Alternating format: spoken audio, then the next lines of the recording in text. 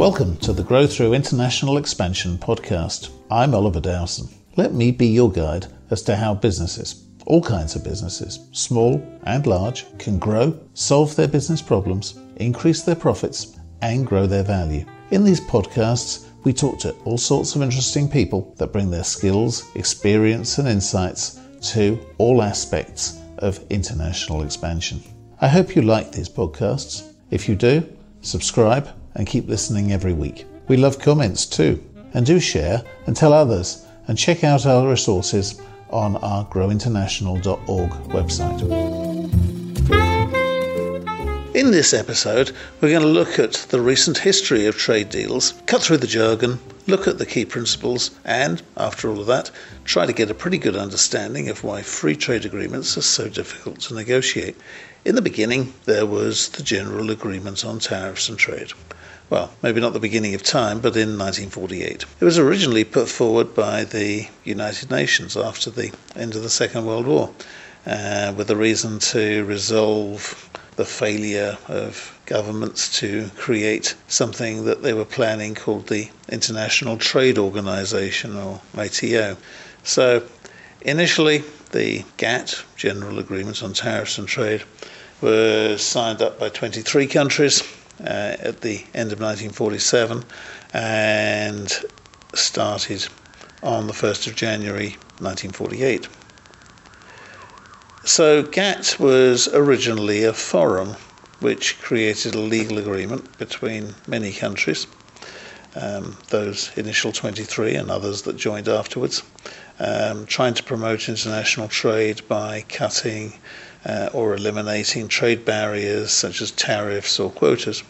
The GATT document, the actual treaty itself, says that its purpose is the substantial reduction of tariffs and other trade barriers and the elimination of preferences on a reciprocal and mutually advantageous basis. GATT remained in effect as the only international trade agreement until the signature of something called the Uruguay Round Agreements by 123 nations in Marrakesh on 14th of April 1994. No, don't ask why Uruguay Round was signed in Marrakesh. As one goes through the world of World Trade Organization, everything links to some country name or another, not necessarily logically. So the World Trade Organization was established by that agreement in 1994, and it started in January 1995. It's sometimes described as a successor to GATT, but that's not right. Rather, the World Trade Organization is an organization that's been created to manage and further develop General Agreement on Tariffs and Trade, or GATT, and much of the original GATT text from 1947 is still very much in effect. Basically, then, boilerplate global trade agreement that fixes the rules and tariffs for international trade between what's now 164 member nations. So that's everywhere bar 31 countries. It's exactly what it says, a general agreement. It's possible for individual countries to set up their own bilateral or multilateral trade agreements, as we reviewed in episode 1, but by definition the terms have to be better than GATT's terms. GATT's the default. There's also the GATS, the General Agreement on Trade and Services, but we're going to be talking about that in a later episode in this series. For now, we'll stick with tangible goods and agriculture. In addition to the 164 members, there's also 23 observer governments. The latest members are Liberia and Afghanistan, and the observers include arrangements like the European Union, and each EU country is in its own right a member. So who's not a member? Well, there are a few significant countries: Iran, Algeria, Sudan, Belarus, Serbia, Turkmenistan, Azerbaijan, Bosnia-Herzegovina. Before you say some of those are insignificant, they're not economically. Almost all of them want to be members, and they're in various stages of adapting their own laws and regulations to comply with World Trade Organization rules. The WTO deals with the regulation of trade between participating countries by providing a framework for negotiating trade agreements and a binding dispute resolution process that is aimed at enforcing adherence to WTO agreements. All of this has been agreed to by member governments, so it sort of cuts through politics. A good example of the rules is that countries aren't allowed to create trade deals for specific industries or agriculture. Two countries can't agree a trade deal that just covers aircraft and defense equipment, or just wheat and soya beans, for example. They can't cherry pick. Every country that's a member of WTO has to publish its own schedule of tariffs, and that has to be accepted by every other member country. The UK doesn't have its own schedule, at least not yet. It uses the common EU schedule. If Brexit goes ahead, it will have to publish its own, and in theory that could be vetoed by any member country, however small.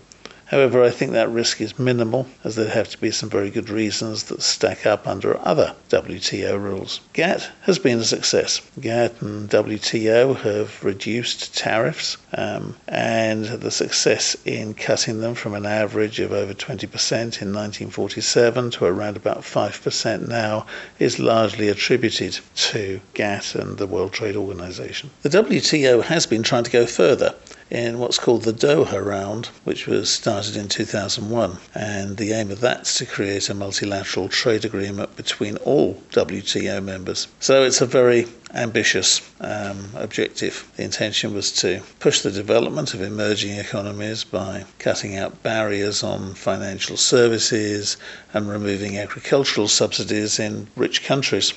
But the whole thing got stalled in 2006 precisely because the farm lobbies in the EU and the US wouldn't agree to it. That was a bit of a downer. In fact, it seemed to paralyze the World Trade Organization for several years. But it's since overcome the hurdles. The Doha Round is still theoretically in play, but they have made some new agreements since then. The first big one being the Bali package, agreed by all members in 2013. That was to simplify and streamline customs standards and cut bureaucratic red tape to make international trade easier. And then in 2017, the TRIPS amendment, that stands for Trade-Related Aspects of Intellectual Property Rights, it was signed to secure a legal pathway to get affordable remedies under World Trade Organization rules for developing countries when it comes to intellectual property. So, getting back to our free trade agreements, World Trade Organization terms become the default for countries that don't have their own free trade agreements, or at least for the countries that are members, which is most of the countries of the world. And when it comes to signing up, most free trade agreements, they're mostly based on the General Agreement of Tariffs and Trade, GATT standard. Why isn't that just good enough for all countries? Wouldn't it be better if everyone agreed to a global free trade deal? The dreams of an ideal world. But back to reality. Countries are naturally cautious. They put up barriers to protect their own economies, to keep jobs, protect their farmers, and so on, and to ensure they don't become dependent on others for strategic materials and products such as defense. Then, when people or politicians think barriers have fallen too far, you get protests against globalization. That's inevitably somewhat hypocritical. Every country still wants to sell more to other countries. They just want to restrict imports. Every country wants to grow its economy. Every country has specific other countries that it has special interests in exporting to or importing from. Most commonly, that's because the other country has a big market for something that the exporting country is good at, and it thinks it could sell a lot more if the other country got rid of its import duties, or cut its bureaucracy, or simplified its regulations, or all of them. So the countries that want to improve their trade with a better deal than WTO terms start the process of negotiating free trade agreements. Often it's a long and tortuous process. One of the key issues that gets in the way of those agreements is what's known as MFN, Most Favored Nation status. That's also a common term in many trade agreements, except in those it's a matter of corporations or customers. Here, we really are talking about nations. What does it mean? Well, basically that the parties to the agreement pledge that they'll never offer better terms of trade to any other country. In practical terms, That means that the participating countries enjoy the lowest tariffs and the fewest barriers to trade. All the most favoured nation partners must be treated equally. It's very desirable, particularly for emerging economies. All the members of the WTO who are relying on its terms, so all those that don't have their own special bilateral or multilateral agreements, enjoy most favoured nation status. So in other words, the tariffs are the same for all countries. So if, for example, the UK leaves the EU, sets a tariff rate of 0 for a certain type of good or agriculture, then that 0% rate would apply to imports from every country that's a member of the World Trade Organization, from Afghanistan to Zimbabwe. However, members of a bilateral or multilateral free trade agreement, even if they're members of the WTO themselves, which they almost always will be, don't have to extend the same benefits to other countries as a matter of course. So it's possible to set up an FTA between two countries with a special low tariff rate, at least lower than the WTO schedule, and in most cases 0, without having to offer the same terms to everybody else. The European Union is by itself, by one of its definitions, a huge free trade agreement. Everyone will remember it was originally called the Common Market.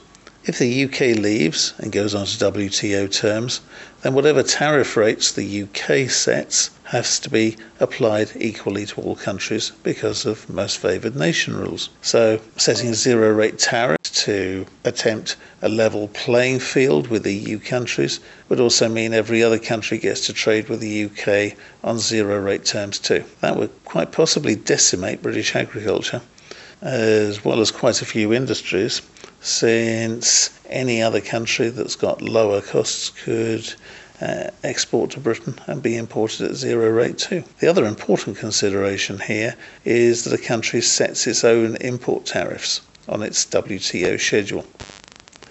As discussed in episode 1, when I explained unilateral trade deals, most countries set tariff barriers high where they need to protect their own industries and agriculture.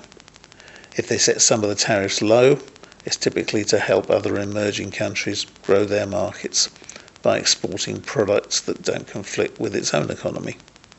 So, whilst a country is free to reduce its tariffs unilaterally, even to 0, that's to enable imports to flood in. That doesn't do anything to help exports. They'll just hit the import duties that are levied by whichever countries they're exported to. Most favoured nation rules also don't just apply at WTO level. Many, perhaps most, of the existing bilateral and multilateral free trade agreements also include their own most favoured nation clauses. For example, the European Union has a free trade agreement with Canada that includes a most favoured nation clause. That means that the UK can't negotiate a better deal with Canada than it has with the EU, or a better deal with the EU than it has with Canada, without all those countries all getting the same or better terms. There's lots of such free trade agreements with most favoured nation clauses, and the limitations that places on deals is one reason that negotiations typically drag on for years and years. There's one more important consideration of free trade agreements that businesses need to be aware of, which is rules of origin. Basically, when countries drop their tariff barriers to imports from another country, they want to be certain that those goods did actually originate in that other country. They need to be sure there's no risk of that country importing goods from a third country with which it also happens to have a free trade agreement, adding a sort of Made in X sticker and then re-exporting it to them. Of course, the origin of manufactured goods is not always so easy to define. As we've seen before, and taking the example of car manufacturers, a car assembled in Mexico may have a gearbox made in Britain, body panels made in Brazil, an engine made in Canada, and so on. How much of that car is Mexican? Rules of origin define the percentage of value added in the country that exports the end product, and those in turn define how it gets treated by an importing country with which it has a free trade agreement. So as you'll understand then, there's no easy made-to-measure set of rules of origin. Those, too, need to be defined when free trade agreements are negotiated. Every importing country sets its own rules for each class of goods, and then the exporter has to provide a certificate of origin, preferential certificate of origin, which are one specially tailored to meet FTA rules, that can be obtained more easily via a Chamber of Commerce. If you're in a business that exports or you plan to export and you want to take advantage of free trade agreements, you need to know more about rules of origin and those certificates, which you can get the information by contacting us or elsewhere. But now, let's move away from the rules, the organizations and the jargon and look at an entirely different big factor when it comes to negotiating free trade agreements: lobbyists. It'll come as no surprise to any of you that when there are trade deals in the offing, big business spends big on lobbying to get its interests looked after. And that's partly because trade deals don't have to cover every type of industry. Some are going to get top-notch preferential treatment and others are going to be overlooked. In the US, the UK and the EU, the big spenders and the winners almost every time are sectors like defence, cars and pharmaceuticals. Big multinationals in those and in other sectors are inevitably those who benefit most because they've already got international operations that they can adapt and leverage to take advantage of the best trade terms on offer. So, for example, if a multinational household goods company makes the same laundry detergent in many different countries, including ones that are the subject of a free trade agreement negotiation, they'll be interested in an opportunity to import that product from the lower cost country. We'll meet the objectives of free trade deals in that the economy of the cheaper country will grow, as the detergent factory there will have more work and employ more people. But costs will be cut if they close down the factory or scale back production in the more expensive country. Advantage and disadvantage encapsulated. Recently, I've heard the owners of a number of small and medium-sized businesses talk about their dreams of increased business when free trade deals are struck. Some have been interviewed on the TV news, perhaps you've seen them. Potentially, the opportunities are true. Probably only if those businesses are either in the same sector as a big lobbyist or part of their supply chain. There's at least as much risk that they'll suffer from cheaper imports from the other country. It's not just industry where lobbyists are active. Farm and fishing lobbies are extremely powerful, and when the trade deal is being negotiated with a country where agriculture gets government support, even if they get their own, they'll be shouting especially loudly. Agricultural lobbies are so powerful, in fact, that that's what sunk the Doha Agreement that I was talking about earlier. And if the other country has especially cheap labour-intensive industry, you can expect trade unions to be shouting too. Of course, they're a lot less powerful than they were in the past. Something new and strengthening is the environmental lobby. As of yet, perhaps it doesn't have the money and the clout of big business, but it looks like its day will come very soon indeed. Finally, before leaving this episode, let's consider what creates the appetite in governments to pursue these deals. Remember, every country or bloc that's a member of World Trade Organization can rely on its terms and agreed tariffs. So there's nothing really to stop international trade. It's just that there'd be much more of it, both imports and exports, if there weren't such high taxes and duties, and if regulations, the red tape and the bureaucracy could be made to disappear. Negotiating a free trade agreement, as I keep saying, takes years of patient negotiation, and there's only any point both sides can really see great opportunities. Each country is looking for which other countries represent a much bigger potential market for products that it's good at producing, or where it's forced to import a lot of expensive products that it cannot produce in its own country, or at least can't produce economically.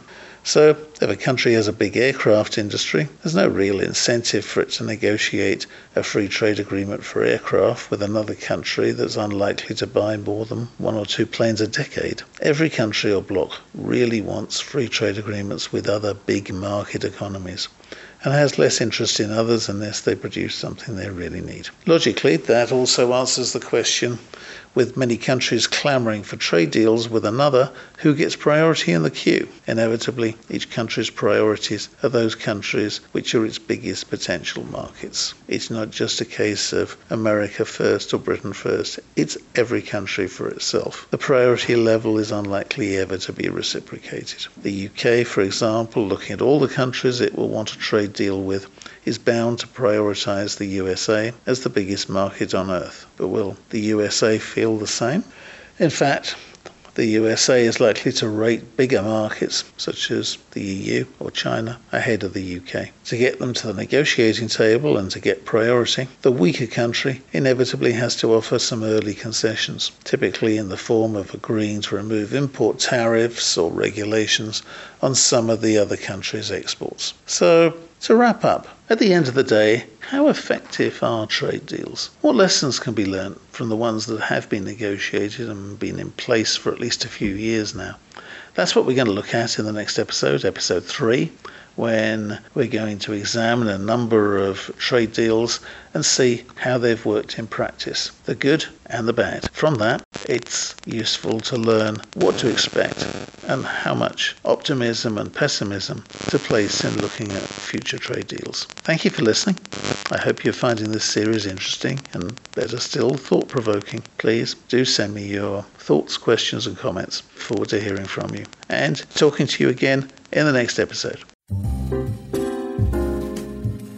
I hope you enjoyed listening to this conversation and this podcast. I really welcome your comments and also suggestions for future conversations. We post new content every week, so please do click on the subscribe button and follow this, the Grow Through International Expansion podcast. You can also find the transcript, other articles and detailed resources relating to this episode on our website, growinternational.org.